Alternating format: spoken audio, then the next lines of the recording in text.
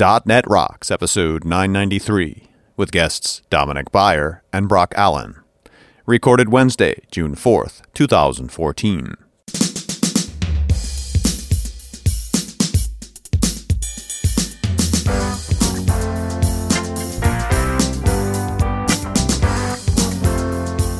Thank you very much. Welcome back to .NET Rocks. It's Carl and Richard, and we're in Norway. Oslo.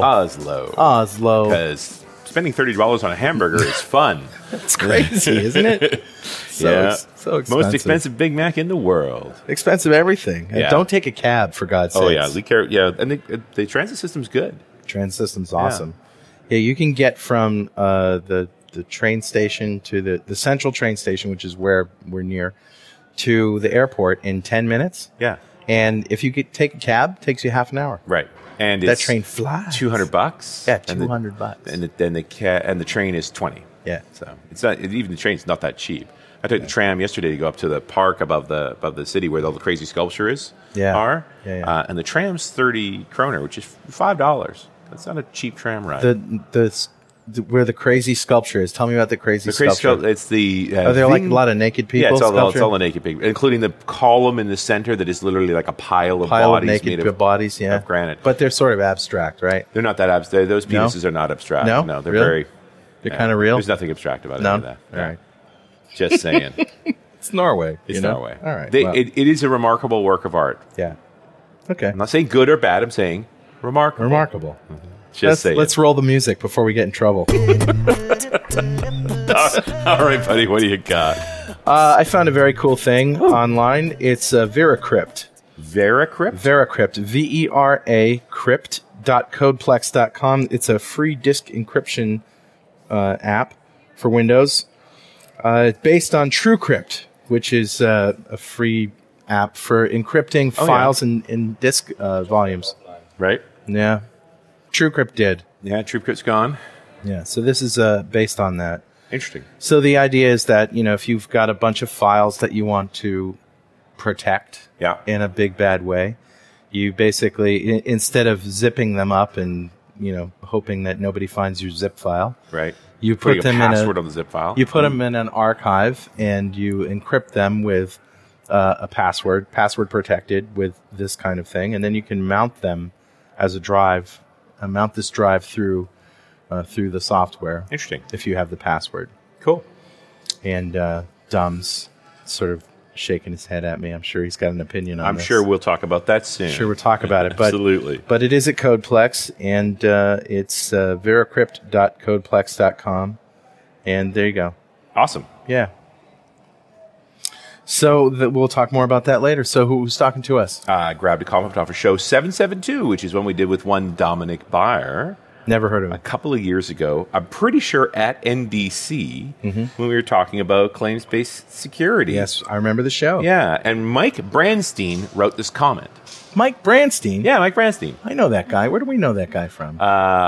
He was one of the guys who drove us around for the distillery tour we did when we were at Codepalooza. We did a distillery tour of Kentucky? Yes, we did, actually. We went down to Bardstown. Did we do went that? to Frankfurt. Really? We drank a lot of bourbon. I know. No, actually, we didn't get to drink a lot on that we tour. got to drink a little. It was an educational tour, and they gave us little sippy things. But I really appreciate it. Like, I knew I liked Maker's Mark before I went to the distillery. But after I went to the distillery, I liked Maker's Mark even more. Yeah, you really do appreciate saw why. how they made the product. It was fantastic. Anyway. Yes, it's that Mike Branstein. Okay. And Mike, I don't know if we thanked you enough, but you wrote this great comment a couple of years ago. It's 772. It's an older show. Where he said, what a great discussion, guys. During the interview, Dominick mentioned the decoupling of business logic associated with the authorization for performing actions in .NET 4.5 applications. Can anyone point me to some resources describing the out-of-the-box .NET 4.5 features supporting these changes? To which Dominick replied with the class system.security.claims.claim authorization in the system.identity model assembly, and a link to, I think, a blog post actually you'd written in detail all of that, which is good of you, sir, to answer the question for us. And Mike, thanks so much for your great comment, and obviously became a resource for folks that were listening to the show. And thanks for your help a year or so ago bombing around Kentucky. Appreciate that. That was fun. It was a lot of fun. Yeah. And a .NET Rocks mug is on its way to you. And if you'd like a .NET Rocks mug, write a comment on the website at .NETRocks.com or on any of our mobile apps. We've got them for Windows Phone 7 and 8, Windows 8, iOS, and Android. And those apps are built by Diatom Enterprises. Who'd love to build you an app, just go to diatomenterprises.com. And we can go no further without talking about Pluralsight. Pluralsight is home to the largest tech and creative training library on the planet. They have thousands of dev, IT, and creative courses authored by MVPs and industry experts and .NET Rocks guests. It's true. Many of them. They release dozens of new courses every month and offer a free 10-day trial, giving you 200 minutes of access. With a wide range of developer topics, including iOS, Java, Android, web development, pretty much anything and everything on the Microsoft stack. Try Pluralsight today. Subscription plans start at just $29 a month. And that brings us to our guest. Dominick Baier works as an associate consultant for the Germany-based company ThinkTexture. His main area of focus is security in general and identity and access control in particular. He helps customers around the world implementing claims-based identity, single sign-on, authorization, and federation in their web applications, services, and APIs. Brock Allen is a consultant specializing in .NET, web development, and web-based security. He also is an instructor for the training company Developmentor, associate consultant for ThinkTexture, a contributor to the ThinkTexture identity model and identity server open source projects, and a contributor to the ASP.NET platform. And also a neighbor of mine. He's from Rhode Island. Yeah, just down the road. Just down the road. Welcome, guys. Thanks. Hey. So, so when you heard about Veracrypt, and I didn't really talk about the whole thing here, but I guess TrueCrypt uses this PBKDF2 RIPEMD160 with 1,000 iterations, whereas Veracrypt uses 327,661 iterations. That's much better. Yeah, so much better. Much better. So anyway. No, I was just nodding my head before you mentioned that it's based on TrueCrypt because it's not many people on this planet have the skills to write a crypto library, and TrueCrypt were some of them. Yeah, and just in general, you shouldn't invent your own cryptography. It's one of those great. You remember in the beginning of .NET when the guy said I would just write my own garbage collector, right? It's just a sign of okay, so you're insane, right? Like you're wrong. You're never going to be right with this. And my crazy friend Arthur, right? Yeah, no, it's good. It's good. Yeah. We listen. We come over and my wife, she puts whole head of goat in pot and boils it. We eat. It's good. What? No, it's good. No, it's good. We did 2005 road trip. We did that carrot. We did Arthur all the way across the country. Well, anyway, he says to me one day, I make my own encryption algorithm. I use it in product. And I was like, what are you talking? What are you doing? Are you crazy? That's crazy. But, yeah, it's crazy. He's crazy. But there is a handful of people who can really do this. Yeah, and it's even weirder that just, from one day to the other, the TrueCrypt guy said we are done. Really? Yeah, last week. They shut down their business. Everything. Now, did they go bankrupt or they? No, it's an open source project, yeah. Yeah. Okay. And they just had a message on the website saying we're done. Wow. And nobody really knows what's going on. I mean, there were some tweets in between saying we just lost interest, which I don't believe really. I mean, even Bruce Schneier said like TrueCrypt. WTF? Yeah, or maybe and NSA? It might be and many compare it to LavaBit. What happened to LavaBit, which is the email company that Snowden used that had to shut down from one day to the other. Maybe the NSA got their hands in there. Who knows? It's I don't really know what's going on. Yeah, It's just weird because TrueCrypt was like the most popular open source crypto library out there. Yeah, but that's Veracrypt is the public open source project around it, so the code lives on. But I wonder where the guys are going to end up. It's based on TrueCrypt, but it's not the same. Yeah. Interesting times in cryptography, isn't it? Well, it's interesting times in general, I think. Basically, since we're doing this annual update, yes. It's worked very well. I think we are right now in the middle of a transition period where we had these protocols I talked to you years ago, like WS Federation and SAML2P and so on, and it turns out that now there's a new one to rule them all, to solve everything. Yes, it's that. When WS Federation was designed and SAML2P, people had like very specific use cases in mind. It's basically like someone opens a browser, goes to a website, and that website redirects him to an authentication server. You get a token, you come back, and then from that point you are authenticated. Single sign-on. Microsoft Passport. Yeah, exactly. Or whatever. Just in good. Yeah, and that often lead to something like we call the trusted subsystem design, where at the point when you authenticate with the website then basically everything the website is doing is basically doing it on its own. And when it's talking to a backend service, the only thing the backend service cares about is that it trusts the direct caller. Right. Yeah. So at this point, basically the identity stopped at the website, if you like, of that user. When we look at what we do in mobile development these days, for example, then the services don't trust their direct callers anymore, because why would you trust a phone that you don't control, or why would you trust software that you haven't written yourself? Right. I mean, like Twitter. Twitter. I also see this pattern now in modern web development, where the browser is making direct calls to services. Exactly. There's still a web server, but it's just this. It's it serves the single page. Yeah, that's right. It serves the access to the service. And that's it. So you're back to the same problem that the calling device isn't your friend. Yes. So that is what we call the delegated API access pattern. Okay. Yeah, because basically the service we're talking to doesn't trust its direct caller, but it has a trust relationship with the user that is using that piece of software to talk to the service. Right. Yeah. So basically we have to find different ways of transporting that identity over multiple hops, and that WS Federation couldn't do. Interesting. It wasn't designed for that. That's not what it was for. Because as soon as you say that, my experience as an enterprise guy, like transporting identities across multiple hops, gives me chills instantly. Kerberos, right? Yeah. Like this is the answer is don't do that. Mm-hmm. But I hope you have a better answer. Yes, because that's pretty common and it works pretty well. I mean, in my opinion, the main problem why Kerberos delegation never worked is because Microsoft was hiding the right knobs in AD to configure it. I mean, we're getting off track here, but in Kerberos we have these service principal names. Yep. And if you're doing MIT Kerberos, they say like you have to set up a service principal name for every single service that you want to run, because that's how it works. In AD, they just implicitly do that. Yes. Under certain constraints, and if you are outside these constraints, it stops working, and no normal admin knows how to fix that. And the good thing about these newer protocols is that they were designed with delegation as a first-class citizen. Right.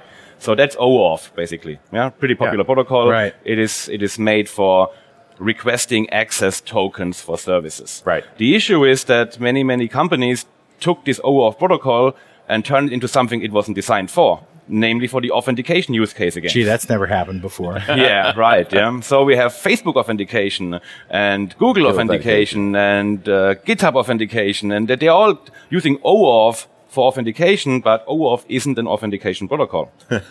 So that's the reason why we have like a client library for Facebook and a client library for Google and a client library for all of the other ones, because they work differently under the covers. They just call it OAuth because that sounds good. That's what people know. So OAuth, it must be good. It's got a good reputation. Yeah. And auth, obviously, no, it's not authentication, it's authorization. Authorization. Yeah. So that's why we called it off. Because it's specific, right? Exactly. It tells us exactly what it is. Off. It's maybe a bad name, yeah. So both Brock and me, we are working with customers that want to do both. They have the authentication use case, but also the delegated API access use case. And now you end up with two protocols coming from two different decades even. Yeah. Like WS Federation written by the XML guys, and OAuth coming from the JSON HTTP mindset, basically. And they don't really work very well together. No, they're totally different approaches. Yes, and that's why there is this new thing to rule them all called OpenID-Connect. Okay. So OpenID-Connect is an authentication protocol, which is based on OAuth. So basically all of these, proprietary extensions that Facebook and so on did, they standardized it to one extension to it. Right. So basically they added certain concepts to it, like the different, standardizing the token types, standardizing the crypto to validate those tokens, and standardizing the messaging formats going back and forward. And now basically what you get, and that is, I think, the biggest achievement, is one protocol that does both authentication and delegated API access. Right. And you can do it in a single round trip. So basically you can go to a server and say, hey, give me an authentication token and an access token. Right. And that is different to Kerberos, where you had an access, you started with an identity token and turned it into an access token by going back to AD and saying, hey, please, can you make magic happen for me? Yeah. In OpenID-Connect, they have a different approach. They give you 2 tokens, and each has a very specific purpose. So there's not so much, black magic going on. Plus, it's not named after a 3-headed dog. Exactly. It's kind of a bad image. Cerberus. Yeah, I know. It's close. Close. It's close. But here's the thing. It's like, as great as the APIs always are, it's always the trick is in adaptation. How well is it going to be adopted? How easy is it for everybody else? And I don't mean technologically, because the issue is never technological. It's political, and it's, business. And what are the incentives for companies to implement this? Cross-platform, for example. I mean, WS Federation was born in the Microsoft world. Right. SAML2P was born in the Java world. If you're having like a data center which has both technologies, you pretty much have a problem. Because WS Federation doesn't like SAML2P and vice versa. And the story with OpenID-Connect is, and I'm doing a talk today showing that, it's pretty much like, so I went through the exercise of creating a client web application that authenticates with OpenID-Connect without using a single framework. Wow. Just writing the code by hand. No kidding. And it's 30 lines of code. So what is it? REST? Just yes, basic it's REST over... basically a redirect with the right query string parameters. You get back a post. Inside of that post is a token. And the only library you need probably is a token that can, a library that can validate JSON Web Tokens, which is a standard token format these days, and which is pretty common over all platforms. So it's 30 lines of code. If you would imagine you would do the same thing with Kerberos, WS Trust, WS Federation. Yeah, it's a lot of XML. Yes, a lot of heavy stacks needed to validate these signatures and all that. Yeah, so that's pretty good. That is pretty good. So I guess the incentive is that in the future, it doesn't matter anymore because the world gets more diversified. You can connect PHP and Node and Java and .NET applications to it, and it's becoming easier. What about the users? Are users incentivized to use this instead of the kind of... They don't see the difference. They don't, do they? No. The interesting thing about OpenID-Connect is it supports both modes. The enterprise-y mode where, when you log onto your enterprise system, your identity is owned by the enterprise. So why would they give you like screens saying, hey, we are about to release your email to this application? They don't care, right? The application is owned. We own the identity, you use it. So it doesn't really simplify anything for the user? No, but what I'm saying is that you can use it in this mode, which is, just the way we did it before. Sure. Or you can switch it more into the social mode, saying like, hey, now this is happening with your identity. And you remember CardSpace, right? That was the dream, that the user is in control over his identity. Right. I had all of my identities as cards. Right. And even then, you could, while releasing or creating the token, you could say like, but I don't want to disclose my email address. Right. And that is built in as well. Yeah. Okay, so it's pretty much, I think what... a learning process over many years, what hasn't worked and what did work. And there's a guy who's on the board. He says like the goal was to make simple things simple and the hard things possible. Right. So that's the idea. And that's basically what Brock and me have been working on for the last 6 months. We were fiendishly writing code to create the first open source implementation of that. Of OpenID-Connect? Yes. For .NET. Okay.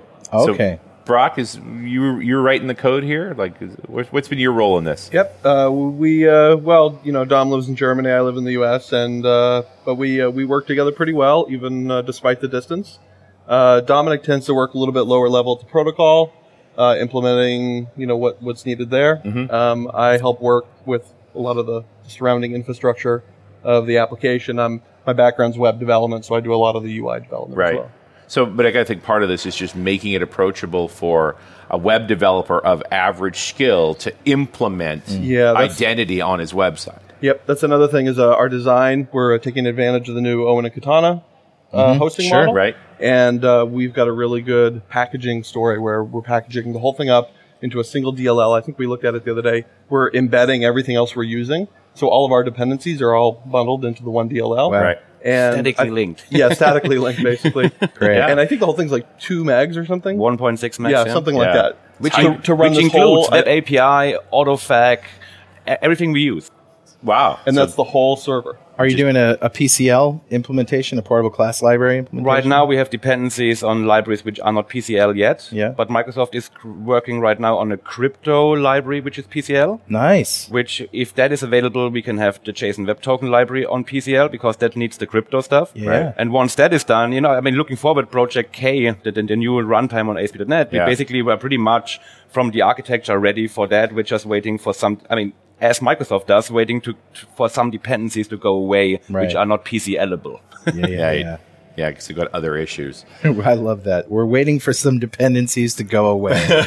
We're waiting for a generation of people to die. That's right. It's kind of like describes my house right now, Yeah, actually. waiting for things to go We're away. waiting for dependencies to move go. out. Very dark, very I dark. know. It's, So I'm sorry, is this Kelly. now a new way for me to implement? You can use your Facebook ID to log into my website? No. Okay, so that's not what this is about. Well, Because that's when you talk about what ended up happening with OAuth 2, that's where it ended up going. Admittedly so, not right, but that's what if, happened. if Facebook would take their proprietary protocol and turn it into OpenID-Connect, that would be the way. Right. Google does it, for example. Okay, so Google's moved to OpenID-Connect. well, if Google does it, everybody should do it. Yeah, Facebook has a long history of making unfortunate decisions in that area. Young company, young CEO. Yeah. Yeah. Twitter? Twitter is still on ancient infrastructure. Yeah. So the thing is, but many have been waiting for that. Yeah, that OpenID-Connect is finally released. Right. And Is it actually released? Is yes, it was released February 26th this year. Okay. And there's nobody likes a situation that you need one middleware for Google and one for Twitter and one for Microsoft accounts and one for in theory there's only one middleware needed to connect your application to a server, and that's the OpenID-Connect middleware. Google are the first one that basically they were really early, and I think Google in general has a really good identity story. Well, who helped build OpenID-Connect? Like, there must have been a group of folks, and I bet Google was in that group. There's the OpenID-Connect Foundation, they call it. Okay. And there's a guy from Microsoft, Michael Jones. Yeah. There's a guy from Japan, Net Sakamura. I mean, basically the identity usual suspects, right? To be honest, people that have worked there for many years, and it felt the pain, and are not idealistic enough to go for perfection, but to come with a working solution. Yeah, and everybody felt the need to simplify things. Yeah, just take it down a notch or two, and make it a little easier to do. So, shall we run through the use case? All right, as a normal web developer who wants to implement OpenID-Connect, I get your package. What am I looking to do? Well, so you are thinking about single sign-on, right, and API access at the same time. So you could set this up as one of your, servers in your environment. Any of your other applications, then, however many web apps you're going to build, spas, you just are going to trust this thing to sign on and get your access tokens. And like Dom said, the protocols are meant to be really, really simple. So it's really not all that hard to plug in and start using it. So your customer goes to to the regular website, and because he doesn't have a token yet, he's redirected on instructions from that website to your service. Right. But some of the goals with building Identity Server is to allow people to customize it. They are going to want it to be branded like their normal website. So that's all on our agenda to get done, next week, I think. The white label implementation. Yeah. But so we're going to allow people to customize it. A lot of times, then, when you go to the single sign-on location, you then might want to use Google. So you could use Google to have your users log in. And that's another goal, is to have an extensibility system where when users come in from Google, you can then write your own business logic about how you're going to link those users to your system, because you're going to want to probably keep a local account for those remote users. Right. So there's a logic about transforming over any claims that Google provides with. And I mean, this is a presumption of a set of claims. Yes. Yep. So this is the identity information coming in from So Google. you're mapping to a set of features to a set of claims. Yep, and you're going to set that up in your system, and then you will then package that up and issue them ultimately back to your front end for authentication. Right. Right. And off you go. Yep. Because we realized that even if you would use Google for authentication, for example, you still have to write pretty much involved code how to take that. Google will provide you with an immutable identifier in their world. Yeah. That will always be the same for the same user. Right. But still you have to, now take this and link it to your local data structure. You've got to map that to... You want to turn the Google user into your user at some point, right? Right. Because, that's probably your business model. Yeah. And even, if you use Google, you still have to replicate this code over and over again in all of your applications you're writing. So one thing we do is we allow you to hoist that mapping and linking logic to a central location, and so that it works the same for all of your applications. Right. So you don't have an overhead for each app that you're building in. Well, you have the minimum overhead. And it's security code, yeah. And what I typically want that my business or my domain specific applications are written by the experts in that area, which are typically not security experts. No. Let the security stuff do the security guys. Yep. And then you also have a smaller attack surface. And my domain expert developers need to know what claim is relevant to their given feature, and that's it. Don't need to know anything else. Right. There's a little bit of infrastructure that goes into each app to make sure that process goes on. After that, you're just mapping claims. And Microsoft has a preview now of their OpenID-Connect middleware for .NET, which is part of Katana Free, which will be released in mid-July, something like that. Yeah, probably right around the time the show's coming out, so we'll be close. Yeah.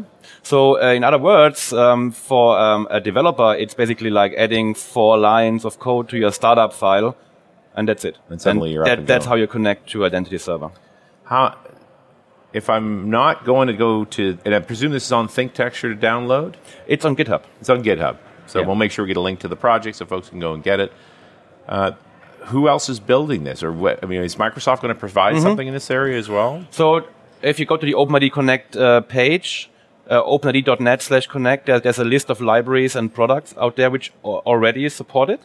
Open source products, paid products, and we are actually being approached by this OpenID-Connect Foundation to take part in interop testing. So because one of the big goals, obviously, is that OpenID-Connect becomes interoperable. I mean, that's you want multiple implementations of this. Yes. Life is better when different organizations using different languages and different platforms all speak the same set of protocols. Right, and so we are in a pretty good neighborhood of the who's who in identity. Sure. Yeah, it's, IBM, Microsoft, Ping, Salesforce, the Deutsche Telekom. I mean, all the big players out there have something going on, and they all participate in this interop testing to make sure that actually the implementations are compatible and can give feedback to the spec writers that where there are ambiguities, for example. And you're just describing what really went wrong with the whole OAuth debacle. Exactly. There was not even an attempt to do that. Everybody did their own thing. Which is, part of the problem was the spec itself, because they had to rename the OAuth 2 protocol to the OAuth 2 framework at some point. Yes. Because it just became too, It's authorization, guys! And with OpenID-Connect, they're trying to constrain it again to make to make it easier to create an implementation which interops. Okay, let's talk a little on the enterprise side of this, because sometimes that's what I do for a living. So I put my enterprise hat on, and so right away I'm living in an Active Directory world. Right, I've got guys who are managing identity that way. God love you. Somebody's got to do it, man. So, how hard is OpenID-Connect to make visible to AD? Well, Microsoft already has a solution to that called ADFS. Right. And I would imagine, I don't know for sure, that they could just add an OpenID-Connect endpoint to ADFS. Right. So, you set up federated services, and for a long time, the only time you ran federated services is that you wanted to make part of your Active Directory externally visible. Like for most of my customers who are actually using ADFS, it's been to migrate their Exchange servers to the cloud because I need to do that. But this is a different role for ADFS in my mind, because this is a permanent role. This is I'm not going to do digest authentication through IIS so that IIS owns this. I'm going to do identification in a completely different way to Active Directory still for my web services. Yeah, I mean, like when the the second version of ADFS came out, it was pretty much like an add-on application you had to install on the server. And in the newest version of the Windows Server, they turned into an NT service, so it feels more like it's an integrated part of AD now. Yeah, Server 2012 R2, because ADFS Microsoft just cannot seem to name Windows versions sensibly. How many years have we been doing this show, and how many years have we been picking on Microsoft for their naming? Because they keep doing it. It must be a legal problem. 2012 R2 runs ADFS free.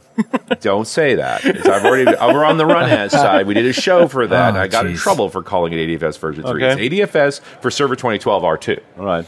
Apparently. Some call it ADFS 2.2. Yeah. Oh, really? Yeah, because there was 2.2, then 2.1 was the one in 2012. And in 2012 R2, they didn't give it a name at all. So many call it either 3 or 2.2. 2.2. But it does feel like a 3. When I wear my ops hat, it's like, absolutely embedded in the OS. It's no longer an optional feature. If you run Active Directory, you have this.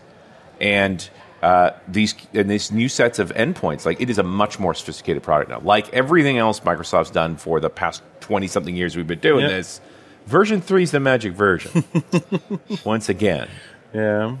So, for example, Azure Active Directory already has OpenID-Connect support. Awesome. Yeah.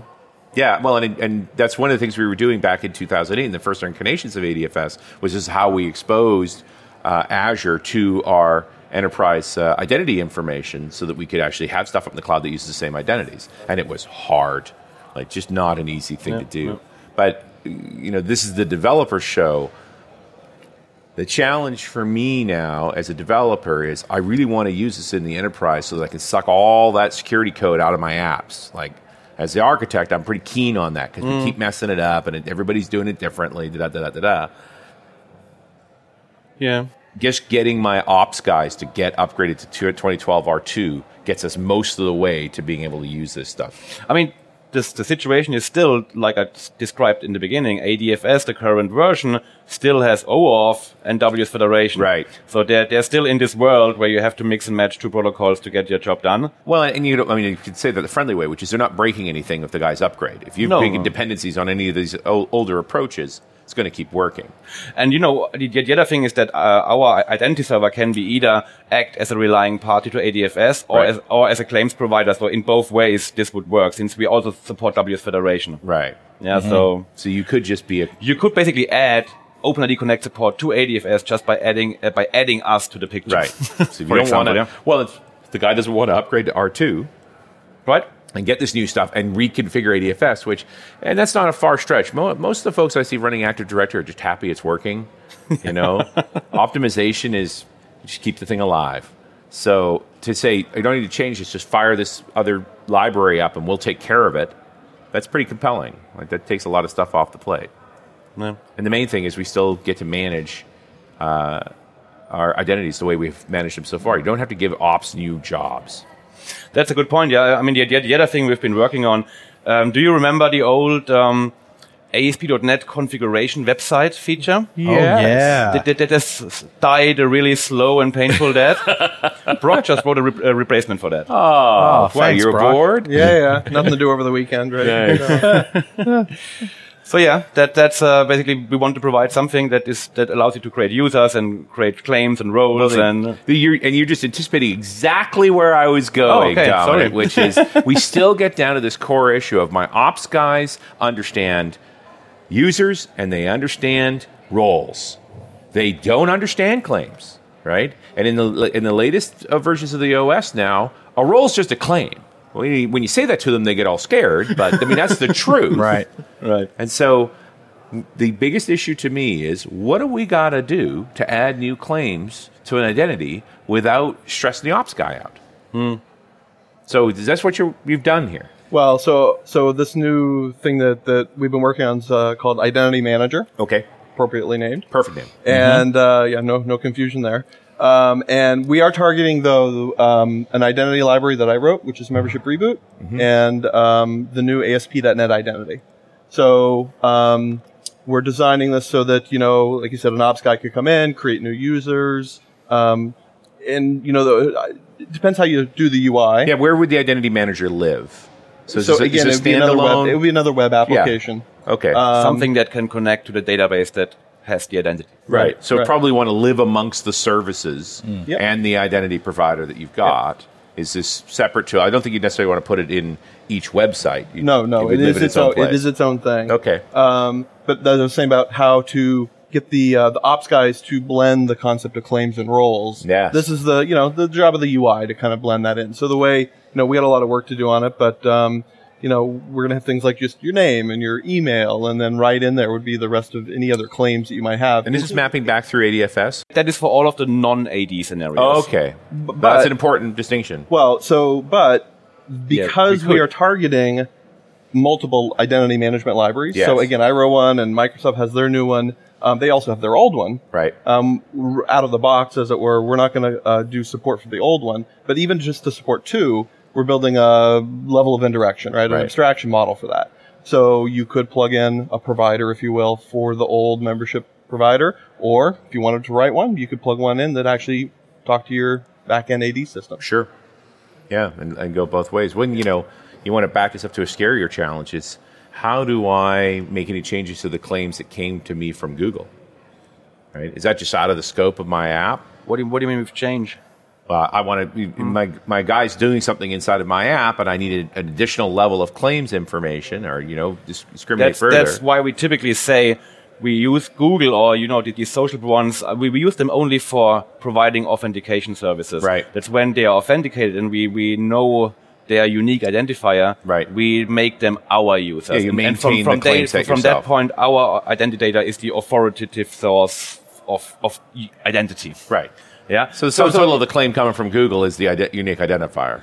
That's the most important one. You often use maybe the first name, last name claims and so on to pre-populate the register form to make it easier for them and the email address. But they should be able to override that because nobody wants. Well, there are a number of people who don't want to use the Facebook email address with their business relationship. Absolutely. Yeah. I mean, so you can use that to bootstrap your own business relationship with that user, but from that point on, we typically ignore the external claims. You keep your copies. You keep a local copy there, and you take that preferentially over anything else. Let me jump a little further down the path, too, because I'm starting to really enjoy how clever folks are getting around these additional forms of authentication. Firing off a text message. I got a couple of Bitcoins from a fellow that I want to bet with. And so he paid me in Bitcoin. So suddenly I have a Coinbase account. And when you sign on to Coinbase, before you give me your initial set of identifiers, they immediately text you a code, and you have to enter that code. I like that. That makes me... Most of the time, security is annoyance. But that's one of those moments where you're like, okay, right? Like I have a sense of... I now have a session-based level of authentication. Not anything more durable than that. When this session ends, that token is dead as a doornail. That makes me really happy as someone who just has a sense of that's quite well protected. I just don't know how hard it is to make that work. Rob's the expert here.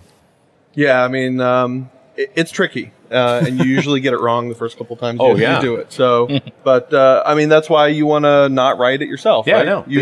These should be standard patterns that people are familiar with. Absolutely. Well, and even implementing it in your site, right? You need to use a library that knows how to do it the right way. Well, the norm seems to have been now when we talk about multi-stage authentication. Yep. At the moment I'm traveling, and so routinely, as I log on with various phones and my PC and so forth to Facebook and Yahoo and Twitter and so forth, I'm getting emails from them saying, "Hey, got a login, familiar machine, but funny location. Anything we should know?" And again, that's no different to me than when a credit card company calls and says, "Hey, we've seen some transactions we don't recognize." They just shut down your card without asking. Well, so I may have a better credit card provider than you because they actually call.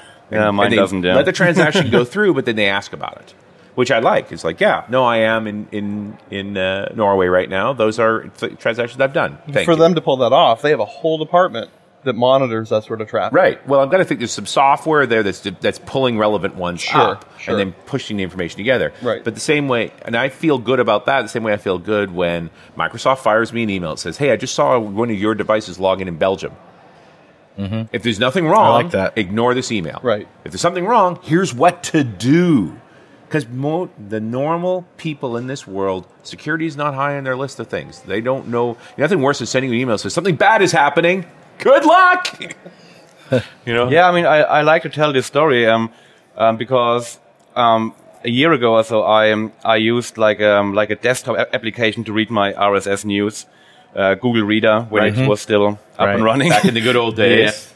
And I came to Oslo and opened up my laptop, and the first thing I was seeing on the screen was access denied, and the second thing was my phone was flashing saying like, email from Google, like, are you in Oslo?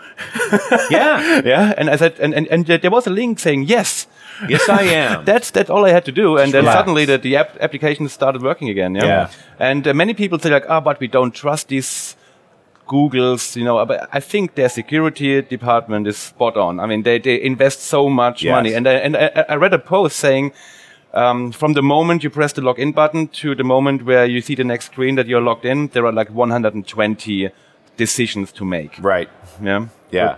That's pretty impressive. And that go on sort of under the hood. The level of redirection going on these days, when you think you went to a website, I think Hansman just put up a post about this too, but it was more about how many people are sniffing your paths. And they keep redirecting to feed them information and feed you cookies.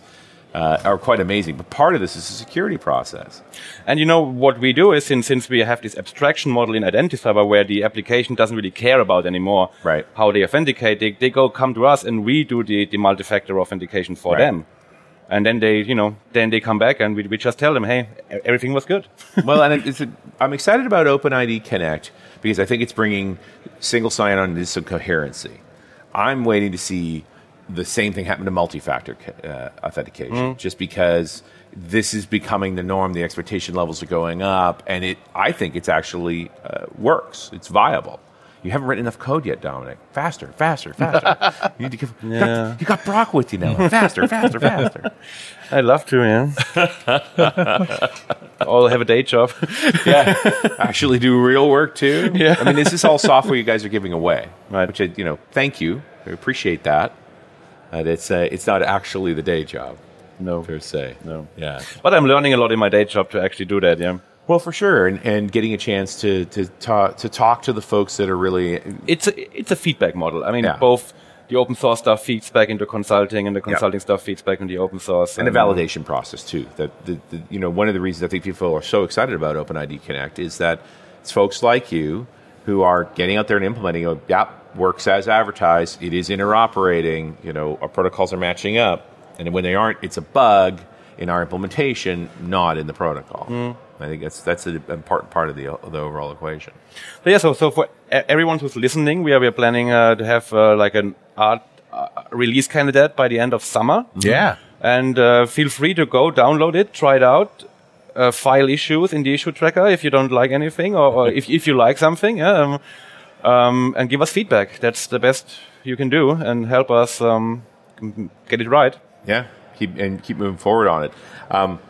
How are folks going to go from their current authentication model, from their forms-based authentication, from the old ASP.NET membership provider to this? Like, how seamless is that actually?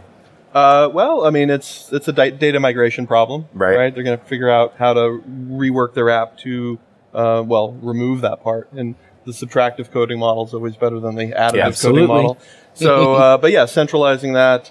They'll have to sort out, sharing that kind of information or reworking their app to accommodate that. But, I don't think it's, it's doable, definitely. In my experience, switching from forms authentication to an authentication protocol is not a big thing. It's more like the data consolidation problem. Like they typically do that because they're already in the world of pain where they have like 5 user databases. Right. And they realized, we have a customer, and for each and every product he's using from us, he has to log in again. Yes. And now we have to find out, how do we consolidate the data into a single database? That is the big challenge, typically, without minimal disruption. Yeah, well, Brock, you said it right off the bat. This is a data problem. Yes, the software is not going to kill you. No. And I've seen a couple of companies go through this where it seems to me the most productive approach has been being very public about it. Hey, we are redoing our security. Right. This is for everybody's benefit. You are going to go through some extra hoops here while we make sure we get your identities together. but in the end, life will be better. Yeah, it seems absolutely. like people will tolerate that when they know what's going on. Yeah, a client I was helping last week, they had that exact problem where the same user was logging in to 2 or 3 different systems, but they had different username or different password at each one. Yeah, and so that was what they had to do is they took those 3 databases and consolidate them into one, and they just had to pick one of the 3 passwords, to keep for those users. And they were, like I said, very honest about it with all their users, and said, yeah, it's going to be one of the passwords. That's how we're going to move forward. Well, we've certainly been users of that on the user side. We've experienced that. Sure. Certainly. Yeah. We experienced that with Microsoft and Skype, for example. Right. Yeah. Putting MSN and Skype together. Yeah. It's one of those interesting challenges to just deal with that. And I think it's not a secret. It's not something you should keep secret. It's like being public about it with the folks that are involved. Everybody has this problem in the rest of their life. So the idea that our enterprises are trying to fix it, at least in that context, I think it's a good thing. How about when Google bought YouTube? That was another problem. Yeah. And that's sort of still going on. Still going on. Now they're using the Google Plus combination. even with Microsoft, where they now have this distinction between the what they call it, the business live IDs and the consumer ones for Azure ID, for example. So they now they changed their login page. You first type in your email address, and when you tap out of that, they do some looking up, like, is this an account that goes into the bucket of the enterprise users or into the bucket of the consumer users, and then they redirect it to another page, and then you type in the password first. I mean, so same problem, right? Yeah. I mean, they started with the one live ID thing to rule them all, and then they realized now they have Azure Active Directory, which is the other online system they have, and wasn't it? Aren't you the same person though? That's the thing. It's but you could be the same person, but if you have one email address, aren't you the same person? You could imagine that at Microsoft, these 2 buckets are managed by 2 different parts of the campus. I know, but you are the same user. That's the issue. But you have different roles. Who was it? I know that. Was it Aaron Sconard? Aaron Sconard set up the original Pluralsight accounts on his personal live ID, right? And then there was no way to migrate them. So suddenly it's like, I need somebody else to manage this now. And so do I give them my personal live ID with all the other stuff attached to it? Yeah. Or do I create something new and we have to recreate stuff? Like, it's identity roles change. And you've got to have a way to manage that. And I don't know that Microsoft's answered that particular problem. That's not an easy problem to answer. But it says sort of this reality of any absolute behavior, the one ID to rule them all kind of thing, it's really a tough problem, and it's a mistake. I mean, we just had a guy in the workshop yesterday, and it's a pretty common problem which many people are not aware of. Like when you're using a service like ACS, the Access Control Service in Azure, and they are and you're using them to go to Google and to Facebook and so on. The user IDs that Facebook and Google issues to ACS is scoped to ACS because that's actually a privacy feature. Right. They don't give out the same user ID to all that are asking for it. Nice. So if you're going away from ACS for some reason or the other, you're losing your users or the IDs, the mapping between the Google user. It's going to be a different mapping now. Yeah, and the only thing you have is the email address, and then you have to, go reach out to them and say, like, hey, we have changed something. Could you please, I don't know. Yeah. Can you please jump through this hoop that benefits us and not you? Sounds like a data problem. That's the other. The other reason why many people use something like Identify, where they are in control of their identities, and using a third-party service, you give up some control, and sometimes that's a vital part of your business. For sure. So, when we could expect some beta code? End of summer. I mean, right now we are in preview 1. Yeah. Gathering feedback. The plan is end of summer to have a release candidate. Nice. And it's going to be on GitHub, or was there a website? It's on GitHub. It's github.com/ThinkTexture. Great. Dominic, Brock, thank you guys. Thank you very much. And thanks for your continued work in educating us all, us lowly people. And we'll see you next time on .NET Rocks.